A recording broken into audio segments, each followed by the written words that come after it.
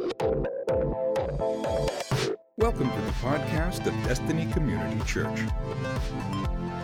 Today we're going to continue our series, Higher Education, and we're allowing God to take us to school as we learn familiar subjects, but we're learning them through a divine filter. And last week we looked at the social studies of God. I told you that Jesus taught with authority, he taught with compassion, but he also taught in a very practical way so that the common person could understand. And in doing that, he taught us how to interact with one another. And we just kind of blitzed that last week. We went through so many different scenarios and the words of Christ and how he taught us on how to socialize, how to interact with one another. And he also taught us how to interact with our Heavenly Father, how to interact with God. And today we're going to continue in this series, and we're going to look at the mathematics of God, the mathematics of God. I need to kind of preface this today that we've actually cut a song out of the worship set today because of so much information that I need to get to you. And I'm going to try my best to stay close to my iPad because I know me, and I know that if I stay close to this, I'll get through the information. If I start walking, I tend to get off on a tangent. And so this is so important. The information is so important today that I want to make sure that we get it. Now, if you will stay with me, okay, listen close. If you'll stay with me and you'll stay glued in, at the end of this, I promise you there's going to be some hope. I promise you it's going to be life-changing for you, but you got to stay with me. I'm just going to jump right in and just kind of set up this scenario. And as I do that, I want you to go ahead and turn to John chapter 15 in your Bible or digital device. John chapter 15. On the night that Jesus was betrayed after the Last Supper, 11 men, possibly 11 men, followed Jesus downstairs. And we say that because we don't know exactly who. We know some disciples were with him. Judas obviously was not with him. He had just left to betray Jesus. And so we're guessing that the other 11 followed Jesus down the stairs, out of the upper room where they just had the Last Supper, into the cool night air. And some of them were most likely carrying some type of lamp or torches to light the path, as that's how people had to travel at night. And they walked down through the winding streets of Jerusalem, out of the city gates. And having been there, I think I know what this may have looked like. They probably would have taken a left at that moment, following the Kidron Valley, up towards the Mount of Olives. And along the way, there's terraces that kind of follow the curve of the valley. And this would have put them walking through ancient vineyards as they're walking through. And it is here where Jesus stops in the moonlight and he holds a grapevine in his hand and he teaches a lesson on divine mathematics that is life-changing for them, for the early church, and even for us as believers. But we've got to glean from this. We've got to understand what was happening in this moment. Because this wasn't just an evening stroll, church. No, this was an educational field trip. And we all love field trips, right? You remember it was in school, the day of the field trip? It was great. This was a field trip with them, and it is crucial. The information that Jesus has to put in their hearts is so critical because we know that this is going to be the last night. He is about to be arrested. He will then be tried and crucified, and so this is the last moment that he has in his earthly ministry before his resurrection that he is able to instill into them some of these divine attributes and to really put the mathematics of God inside of them. When Mandy and I visited Israel in 2018, one of the most fascinating things to me was the vast amounts of vineyards. It seemed like everywhere that we went, there was a vineyard. When we first arrived in Israel, we flew into Tel Aviv, and then we drove directly to the Negev Desert in southern Israel. We were in that bottom point of Israel, not far from Egypt on one side and Jordan on the other side. To my surprise, even in the desert where rain is scarce, there were vineyards. It amazed me. And the Bible speaks of the promised land of Israel flowing with milk and honey. But a better description would have been flowing with wine and olive oil, because everywhere you go in Israel, there are vineyards and olive trees. Everywhere, it's plentiful. From the desert to the Judean hillside to the upper Galilee region, and even in the Golan Heights, there are vineyards everywhere. They are plentiful. I cannot stress that enough to you, church. Trust me when I say there were vineyards everywhere. Knowing that he would soon be arrested, Jesus picks this object lesson that he knows they can all relate to. How many of you know that if you're communicating to a crowd, you got to know your crowd? Jesus picks this subject, and in order to put some divine attributes into their hearts, he picks this object lesson that they can all relate to, because grapes are the one commodity that you can find from Dan to Beersheba in Israel, from the Sea of Galilee all the way to the Mediterranean Sea. These men had spent their lives surrounded by vineyards. So with this very familiar surrounding, Jesus begins his object lesson, John chapter 15 and verse 1. He says these words, "I am the true vine, and my Father is the vine dresser. Every branch in me that does not bear fruit, he takes away, and every branch that does bear fruit, he prunes that it may bear more fruit. Already you are clean because of the word that I have spoken to you. Abide in me, and I in you, as the branch cannot bear fruit by itself unless it abides in the vine. Neither can you unless you abide in me. I am the vine, you are the branches. Whoever abides in me and I in him, he it is that bears much fruit, for apart from me you can do nothing. If anyone does not abide in me, he is thrown away like a branch and withers, and the branches are gathered, thrown into the fire, and burned. If you abide in me and my words abide in you, ask whatever you wish, and it will be done for you.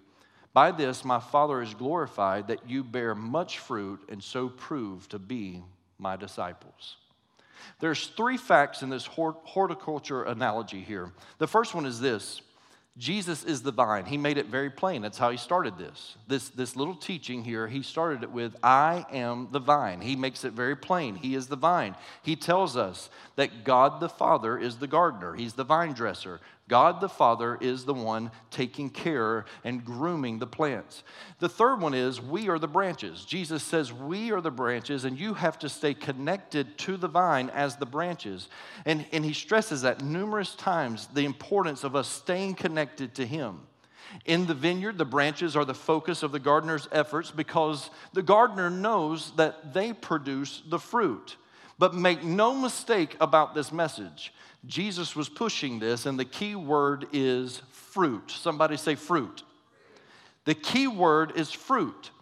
God wants our lives to be fruitful. He wants our lives to produce fruit. That is the goal that God has for every one of our lives. If you are a believer of Jesus Christ, then God wants your life to be fruitful. He wants it to be producing fruit for his kingdom.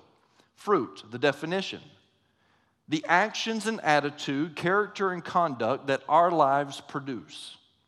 When God speaks about fruit, he is talking about the production of our lives. The word fruit is attached to the things that we produce. Let me explain it to you like this. When a woman is pregnant, we speak of that baby being the fruit of her womb. When we work and we labor, that is the fruit of our hands as we work. The Bible speaks about our worship to God with our praise when we verbalize it, and it is referred to as the fruit of our lips. And the goal is for our lives to be fruit-bearing, and that means that we have to stay connected, abide in the vine, stay with Jesus. But according to what Jesus said in the vineyard that night, and he was very clear on this, the goal is not no fruit. If your life is producing no fruit, that's not the goal. The goal is not some fruit. The goal is not even more fruit. The goal is much fruit. Jesus made it plain to his disciples that night in that vineyard that the goal for your life is that you would not just produce some fruit, but that you would produce much fruit. Somebody say much fruit. And in order to get more fruit and much fruit, you've got to experience multiplication. This is divine mathematics, church. This is God's desire, okay? And I'm gonna kind of shift gears here. Stay with me, but this is important for us. From the beginning of humanity, God's plan has always been multiplication. We are okay with addition. We experience and tolerate subtraction. It happens. We hate division. But God's plan for our lives has and always will be multiplication. Genesis 1:28, at the beginning of humanity, it says, and God blessed them, and God said to them, be fruitful and multiply. We get over to the New Testament, and Jesus was teaching a large crowd of 5,000 men plus women and children. And no one thought about bringing lunch. And he didn't just add to the 5 loaves and the 2 fish, enough for him to eat or enough for him and the disciples. No, that's not what he did. He multiplied the loaves and fish, and he fed 5,000 men plus the women and children. And there was so much multiplication that took place that the Bible says that there were 12 basketfuls left over. We get to the book of Acts, and the early church experienced multiplication. On the day of Pentecost, the church grew from 120 believers, and Peter preaches his first message, and after that first message, multiplication takes place, and they go from 120 believers to over 3,000 through one sermon. I have never had those kind of results, ever. One sermon, they go from 120 to over 3,000 believers. That church is multiplication. Recently, Pastor Andrew preached a message in our Flip the Script series, and I alluded to this passage last week. And if you remember, Peter, he approached Jesus, trying to impress Jesus on the subject of forgiveness. And we don't know how many of the disciples were married. We don't, but we do know Peter was, because Jesus healed his mother-in-law one time. And so I can only imagine what argument that he had with his wife. And he had probably forgiven her 6 times that day. And now he comes to Jesus and he says, how many times do I have to forgive someone? 7? It sounds like a good number, right? Like, I can forgive that woman one more time. That's it. Jesus looks at him and he says, not 7 times, but 70 times 7. You see, God's not interested in addition. God wants multiplication from our lives. His goal has been from the beginning, it is today, and it will always be multiplication. And everything that we do, everything that we say, every life that we touch, God desires multiplication from our lives, and He longs for us to experience multiplication corporately as a body of believers, but also He wants us to experience it individually. And it is for this reason, church, that I will never apologize for church growth. Listen, if you know me, if you know my ministry, you know God has opened doors for me to speak with pastors often about church growth. And it's something that I don't apologize for. We have seen tremendous growth over the past 15 years in what God has done in our church. And if God can use that to inspire other pastors, then so be it. Let's dive into that. I get to teach ministerial internship students from time to time, and I get to teach them on church growth. But I remember this one time, I was sitting at this table at an event for pastors, and I was sitting at this table with a group of 5 or 6 pastors around the table, and one of them that happened to pastor a smaller church. Now listen, I'm not knocking that, okay? Hear me out. He happened to pastor a smaller church, and he looked at me, and it was kind of a jab, kind of a backhanded compliment, I guess, a little bit, but he looked at me, and he just explained to me and to the other pastors at the table that God desires for some churches to stay small, that He uses them in a different way, but God desires for them to stay small. I just let him kind of dig his own hole that day. I didn't say a word. I didn't correct him. I did not rebuke him. But church, listen to me. Does God desire for churches to stay small? Probably not. It goes against the multiplication process of the Great Commission. And God probably allows it and tolerates it more than He ordains it. I will never apologize for the growth of our church, neither should you. It's not knocking any other church or any smaller church or anything like that. Please hear me out. I know that they're full of good people, God-fearing people, and God will use them, but never fall into that trap of saying that for some reason bigger is bad. It's not. And as it relates to us as individuals, I'm afraid sometimes that we try and we complicate the move of God in our lives. And so here's what we do. And some of you have done this in your own personal life. We try to create some kind of formula, some kind of equation. God blessed us in this season of life, and we want to duplicate that in the next season of life. And so we study this season, and we try and dot every I and cross every T and do everything just like we did here. And what we're doing is we're trying to create some kind of equation, some kind of formula that based on the past. But listen, serving God, it's not meant to be confusing. It's not meant to be complicated. It's not algebra. It's not trig. It's not calculus. It's certainly not Common Core. And all the parents said amen. It's basic math. The kingdom of God is basic math. And the problem with formulaic Christianity is that if you get one column off, just one column off, if just one of the digits is wrong in one of the columns, it throws off the whole equation. And that is not the way our God works. I thank God for grace that is greater than my sin.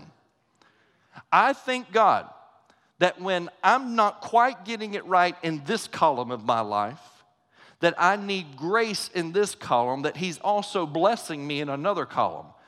Now, I don't know about you, but very seldom is my whole life ever lined up perfectly and just in tune with heaven and everything that God has to offer for me. It's maybe happened a few times, but usually if I'm succeeding here, I'm struggling here. Am I in good company today? Or maybe I should just dismiss you and just preach to myself today. Maybe it's just me. You have to understand, church, it's faith and forgiveness over formulas in the kingdom of God. It's basic math. But God's arithmetic, it seldom makes sense to us because we've learned it, and it's the way God designed it. By the way, all of science and all of medicine and everything that there is, it all is formed from the mathematics, the divine mathematics of God.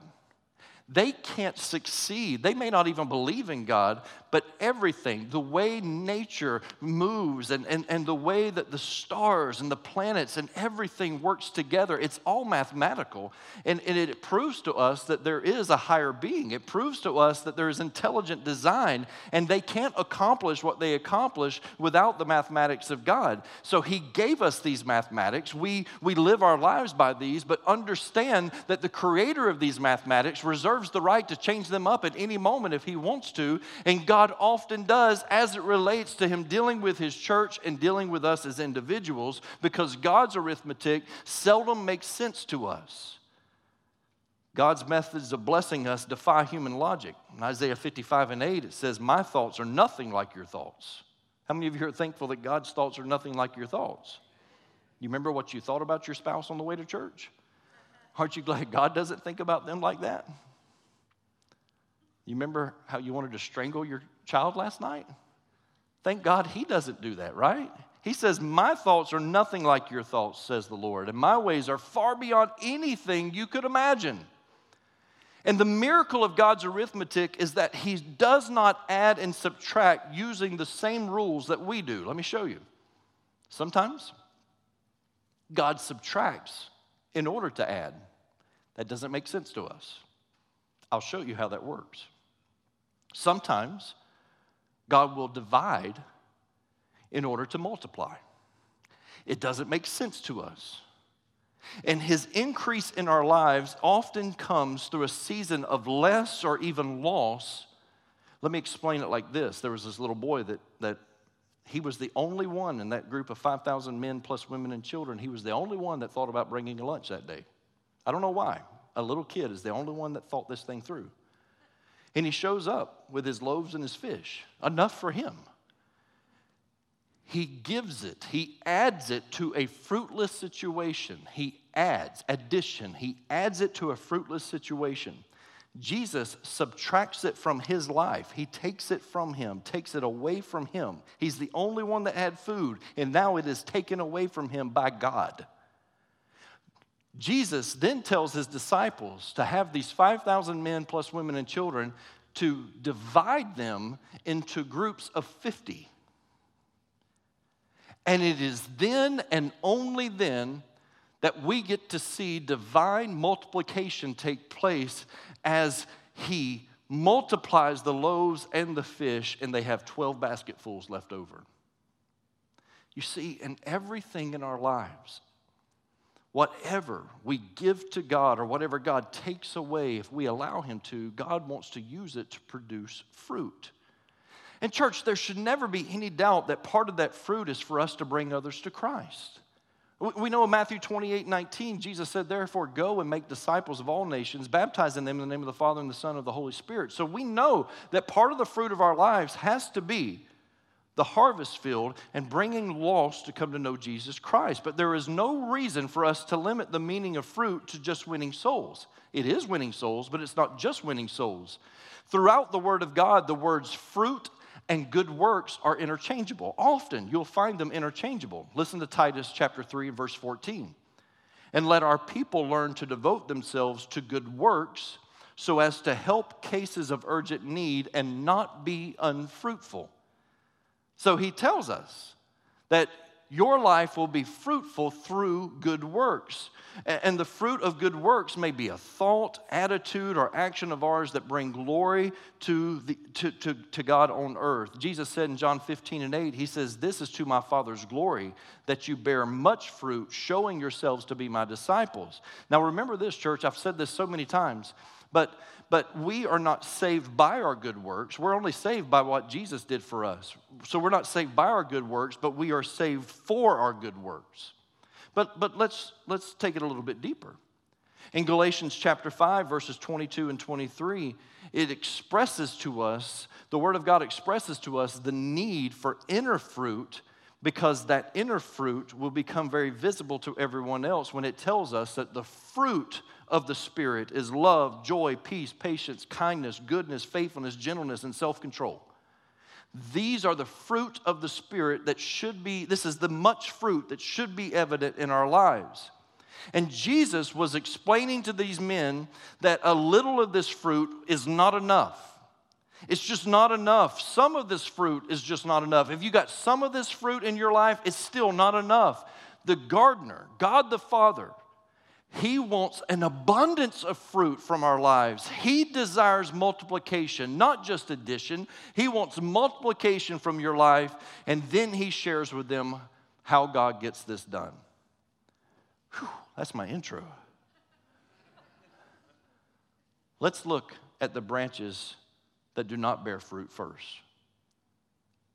Once again, John 15, verses 1 and 2, Jesus says, "I am the true vine, and my Father is the vine dresser. Every branch in me that does not bear fruit, he takes away." Hold on to those three words. He takes away. And every branch that does bear fruit, he prunes that it may bear more fruit. I will now attempt to completely mess up your theology with a proper translation of the words of Christ. Those words, he takes away. The New International Version and the New Living Translation translate it as, he cuts off. The King James Version says, he taketh away. The English Standard Version of our text today said, he takes away. The Amplified Bible says, he cuts away. This is very unfortunate in translation, because the actual Greek word that is used, I've looked it up, and listen, if anyone ever tells you that something was mistranslated in the Bible, go research it yourself. Don't just take my word for it or any Bible teacher's word for it. You go explore it yourself. I don't have time to wait on you today, so you're going to have to take my word for it, but study it later, okay? The actual Greek word that is used in John chapter 15 and verse 2 is the Greek word airo. The Greek lexicon gives us the definition for airo. It says to raise up, elevate, to lift up. A second definition is to raise from the ground, to lift up. This is a completely different translation. When we find what the word means and we translate it properly, it doesn't mean to cut away. It doesn't mean to discard of. It means to raise up. We find more accurate translations of this word iro in Matthew chapter 14 when the disciples took up 12 basketfuls of food after feeding the 5,000 men plus women and children. They took up. When Simon from Cyrene was forced to iro, or lift up, carry the cross of Christ, that was in Matthew chapter 27. In fact, in both the Bible and in Greek literature, iro never means to cut off. It's very unfortunate, and this unfortunate mistranslation of this has left a misinformed picture of our Heavenly Father and who He really is. And I really want to speak to those in the room that right now you don't have a relationship with Jesus. This is so important that you understand this, because somewhere along the way, somebody has taught you that God is angry with you, that God just wants to barbecue your butt and get it over with. And this is the farthest thing from the truth, because a better translation of verse 2 would have been, He lifts up every branch in me that bears no fruit. And so you need to understand that the key word here is in me. If you are not in Him, He's very plain that there will be a day that you're thrown away, you wither, and then you burn up. But He says you can be in me. And when you're in me, then there's going to be moments that He's going to have to raise you up. I did some studying on this a few years ago, and I found out that new branches on a grapevine, new branches have a tendency to trail along the ground. They trail down and then they grow along the ground. They just don't grow up naturally. They have a tendency with gravity just to go down, but they can't bear fruit down there. And when they grow along the ground, their leaves get covered in dust, and when it rains, they get muddy. And if you're not careful, soon they will have mildew. But gardeners don't cut them off. They don't cut them up and throw them away. No, the branch is way too valuable for that. They see that there's potential for fruit there, and the gardener will go through the vineyard with a bucket of water looking for these branches growing through the muck, through the mud, and he will lift them up and he will scrub them off with a sponge or with a rag, and he will clean them off, and then he will redirect them in the trellis, knowing that there's potential for fruit there. And soon, because of his care, they will be thriving. When we as branches fall into the dirt, God does not throw us away. He doesn't discard us. No, your God is faithful to lift you up, to clean you off, and to redirect your life. Somebody here, you're struggling with that today. You feel like your life is just too dirty. It's too messed up. You've gone too far, but God wants you to know today that He is a gracious gardener that wants to come along, and He wants to clean you up, get you out of the muck, get you out of the miry clay, and He wants to redirect your life. If your life consistently bears no fruit, God will intervene to discipline you and redirect your life. And listen, church, I know discipline is it's not pleasant. It's what happens when God steps into a Christian's life and He lifts us away from our own destructive and unfruitful paths and pursuits. Listen to Deuteronomy 8:5. He says, "Know then in your heart that as a man disciplines his son, so the Lord your God disciplines you." Satan has a heyday. He loves to try to get you to believe that God is disciplining you because you are a worthless branch, and He just wants to discipline you and throw you away, and that's not why He disciplines you. Hebrews chapter 12, verses 5 and 6 says, "My son, do not regard lightly the discipline of the Lord, nor be weary when reproved by Him. For the Lord disciplines the one He loves and chastises every son whom He receives." So when you're disciplined by God, it's because He loves you. It's because He cares about you. Hebrews 12:11 says, "No discipline seems pleasant at the time, but painful. Later on, however, it produces a harvest of righteousness and peace for those who have been trained by it." And some people, not you, but some people will go their whole lives fighting the process of discipline. And you have to understand, it's just that the gardener loves you too much to leave you where you are. And so He walks through the vineyard and He cleans the leaves and He cleans the branches because He wants your life fruitful. But some fruit is not enough. This is where it really gets painful. Some of you are not going to like this. I promise you, you're not going to like it. Because this is such a painful process. You have some fruit, but the outcome that he wants is not just some fruit, it's more fruit and eventually much fruit. The first example that Jesus showed them was a barren branch. The second branch that he grabbed had some clusters of grapes on it. Listen to verse 2 again. And every branch that does bear fruit, he prunes that it may bear more fruit. God's plan for creating a greater harvest out of a branch that is already producing is not a process that you and I prefer, because he prunes, he thins, he reduces, he cuts away. And as crazy as it sounds, church, the gardener's plan for more is less. The way that he gets more out of your life is by cutting away and creating less in your life. Here's what one gardening report that I read said. Because of the grapevine's tendency to grow so vigorously, a lot of the vine must be cut away each year. Grapevines can become so dense that the sun cannot reach into the area where fruit should form. See, church, a grapevine will always favor new growth over more fruit. And as human beings, we always prefer more growth over more fruit. We want the promotion. We want the car. We want the raise. We want the accolades, the recognition. We want. We're looking for density is what we're looking for.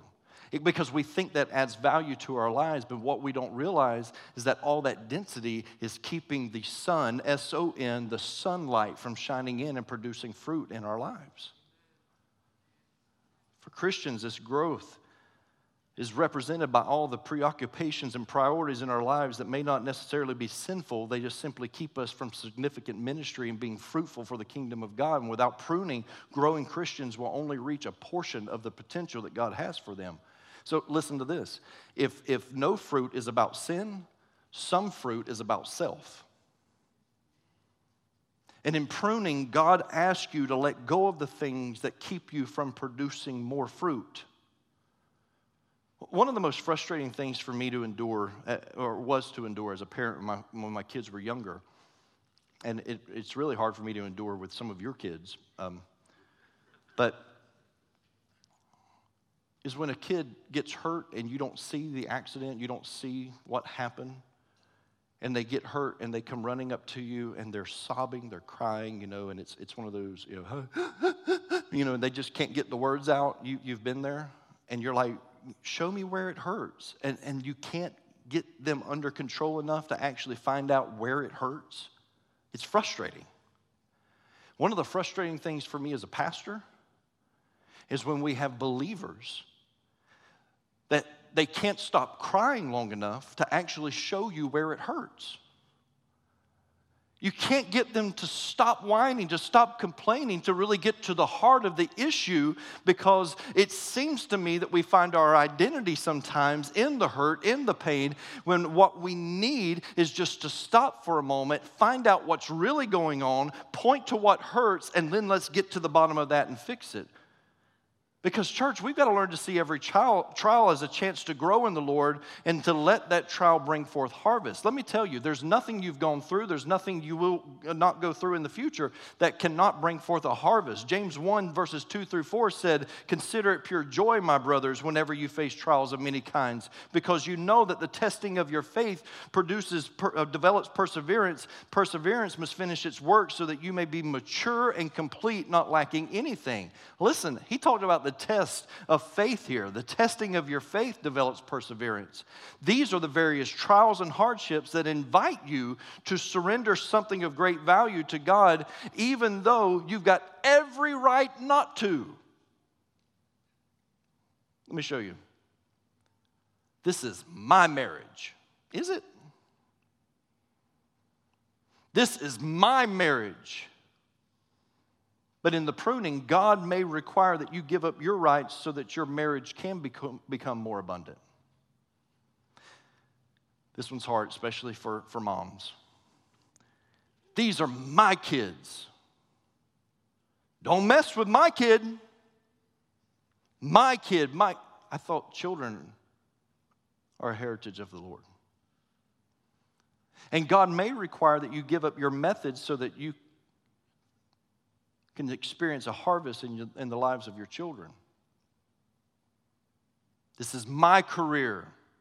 And God may prune you by asking you to give up promotions that will hinder you from being productive for the kingdom and producing fruit in your family. I like this one. This is my church. Last time I checked, it's still his. It's still his church. And pruning is painful. It's always painful, but it's necessary to get more fruit. About 11 months after we moved to Newberry, we were renting a house, and the landlords had just moved out, and they were moving out to Colorado, so Mandy and I rented their house. And the wife of the landlord team, she told me, she said, now these are going to come back. She pointed to some dead plants on the ground. She says, these are wildflowers, and they're going to come back. They'll be big, bountiful, and beautiful. And I said, okay. Spring came around, and there was like 3 little shoots and a couple of buds, and I'm like, that's it. That's ugly. So I went to the shed. I got my pruning shears. It's about the only time I've ever used them. And I cut all the dead plant around them away. It just looked awful. Threw it away. Next week I came out, and there's more shoots coming up. Before the end of spring, it was bountiful and beautiful. It was everywhere. What happened? It had to be pruned. You had to get rid of the old dead growth that was just left behind. Pruning is painful, but it's necessary to get more fruit. And so I just want to ask you this. Where is God pruning you? Because I promise you he is. He never leaves us alone. The gardener is always active with his shears. Where is God pruning you? And I can probably help you answer that question. Tell me where it hurts. Tell me where it hurts. Because it tends to hurt wherever God may be pruning. Tell me where it hurts. The pain comes from the point where his shears are snipping something away. And in closing, I want to tell you, I know this pain firsthand.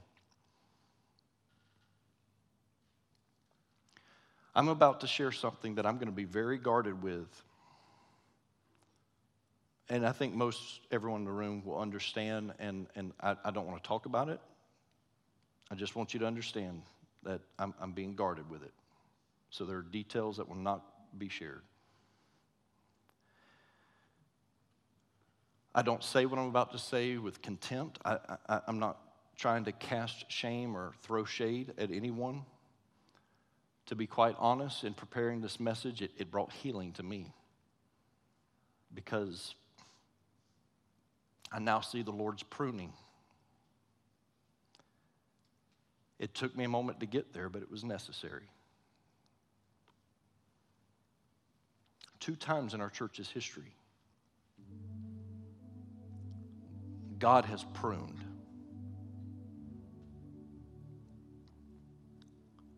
The first time was in December of 2007. There was a family, no names. Very few people in the church will even know who they are. We were only running about 100, maybe 125 people at the time, and there was a family that we were close to, very close to. We had vacationed with them. They'd become great friends, but for some reason in December of 2007, a little after 1 year of us being a church, they decided that DCC was not for them. They didn't even want to be a part anymore. And I'll just tell you, as a pastor, we're taught not to take it personal, whatever. I mean, you would. It's hard. It's tough.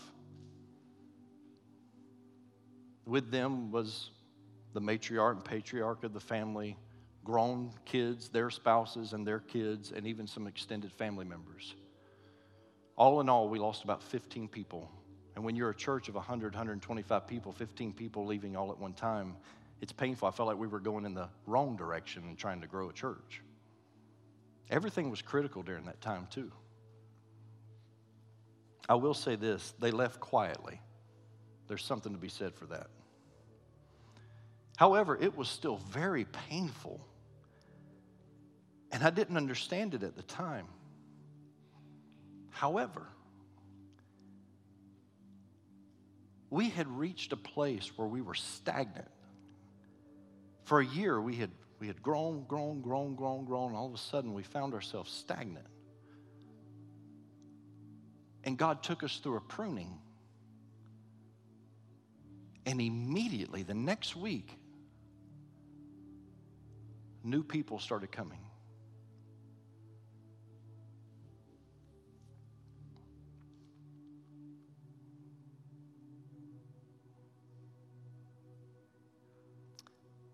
We witnessed something similar last year. As we were coming out of a 10-week stay-at-home order. It was a perfect storm, to be honest. And there were about 30 to 40 people that I love and I care. Even to this day, I love them and I care for them. If anybody ever tells you any different, you tell them they're a liar. I love and care for them and I pray for them. But there was 30, 40 people maybe that just decided that this was no longer the church for them. No conversation, very few. I'll just say that. Very few that I have a conversation with. And for whatever reason, they never transitioned into this building. We left a middle school where we were portable for 11 and a half years, and they never came here. And it hurt. And I didn't understand it. And I still don't. To be honest, I don't. And I wanted to blame someone else. I mean, if something like that happens, there's got to be someone at fault, right? But the truth is, sometimes God just wants to prune us. And pruning is painful. I'm not going to lie to you, church. When you go through a season of pruning, it is not fun. And it hurts. And you scratch your head and you lose sleep. And it's just a painful process. But sometimes God just wants to prune. And listen, if you or any online troll today wants to read any more into that, that's between you and God. I said what I wanted to say, and that's it. Pruning is always painful in the moment, and God wanted to prune DCC. That's all I can tell you. But here's the promise. Pruning always leads to more fruit. And the goal for God, with this, the goal God has for this church is not just fruit, and not just more fruit, but much fruit. That's the goal that He has for us. And so He takes us through a painful pruning. And let me tell you a little bit about this church. This church has always produced fruit. We're great at serving inside and outside the walls of our church. We're great at serving our community and serving each other. We're great at assimilating and getting people involved in ministry, showing them God's direction. And God has blessed us with opportunities to lead people to a relationship with Jesus. It's amazing how many people throughout the years, hundreds that we've seen come to know Jesus Christ. But you have to understand that even with all of that, even with the branches that are producing some fruit, God doesn't want just some fruit. He wants much fruit. And what God has done over this past year and is continuing to do right now is nothing short of extraordinary. Church, it's multiplication. And you'll know that you have been pruned by the evidence of new growth. Since June of 2020, we have witnessed so many new faces that have come in to be a part of the DCC family. You're now a part of us, and we welcome you here. But let me tell you one of the things that I am ecstatic about. We had so many people that were on the fringes. They attended, but now all of a sudden they are sold out. They are on board. They are part of the process, man. These people are the ones that are helping us become more fruitful. Since June of 2020, when we moved into this building, 193 people have made Jesus the Lord of their life in a regular worship service right here on a Sunday morning or on a Wednesday night. 193 individuals said yes to Jesus. That's not counting Vacation Bible School. In addition to that, 111 children profess Jesus as their Lord at VBS or rededicated their lives to Him. 276 different children attended Vacation Bible School this year, the most in DCC history. Ministries are multiplying. We're watching our women's ministry. We're watching it explode. We're honored with the middle school moms and daughters.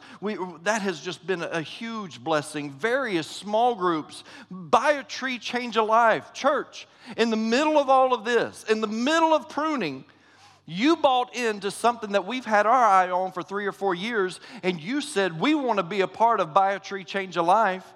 And we raised $42,000 for missions. $21,000 went to the mission field, foreign mission field. $21,000 stayed in this community. And even tomorrow, Mark Woodstuff, our director, is going to be delivering backpacks full of school supplies to the elementary school. This is what happens when God prunes. And I know I don't talk about finances a lot because I know that there's a stigma with pastors and finances, and I get it. And however, I also know what God has called me to teach. But financially, the Lord has blessed us tremendously. Over this past year, there's been 7 different months during the pandemic that we have broke previous giving records, setting us up for success as we decide on Sunday, August the 22nd, on how to move forward with our student center that's going to sit right behind here. And let me tell you, the council and I, we have worked hard to get us to this place. But you are going, those of you that are members that will attend that meeting, you are going to be amazed at what God has done in our church financially. Think about it. 7 different giving records that have been broken during a pandemic.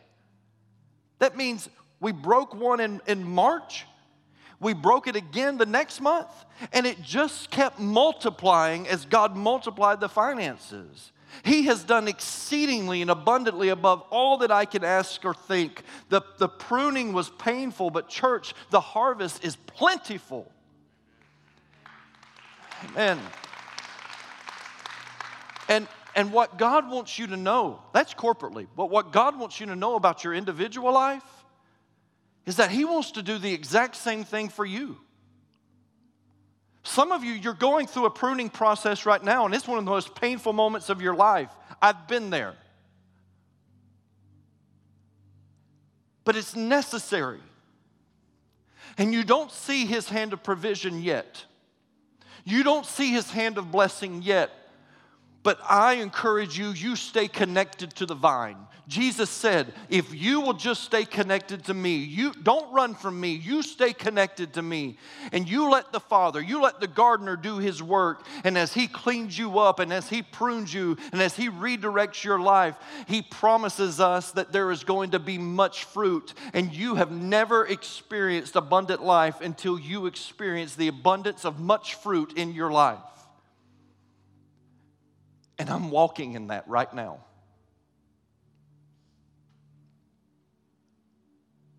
I get to see that unfold in my own life. I've got the front row seat for it. And I'm watching.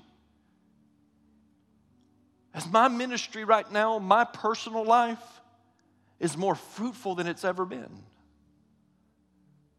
And He's no respecter of persons. If He wants to do that for me, I promise you He's going to do it for you. Stay connected to that vine. Stay faithful. Let the gardener do the work. And you watch as much fruit comes forth out of your life. Thank you for listening to the podcast of DCC. For service times and directions, log on to www.destinycommunitychurch.org. Thanks again for listening.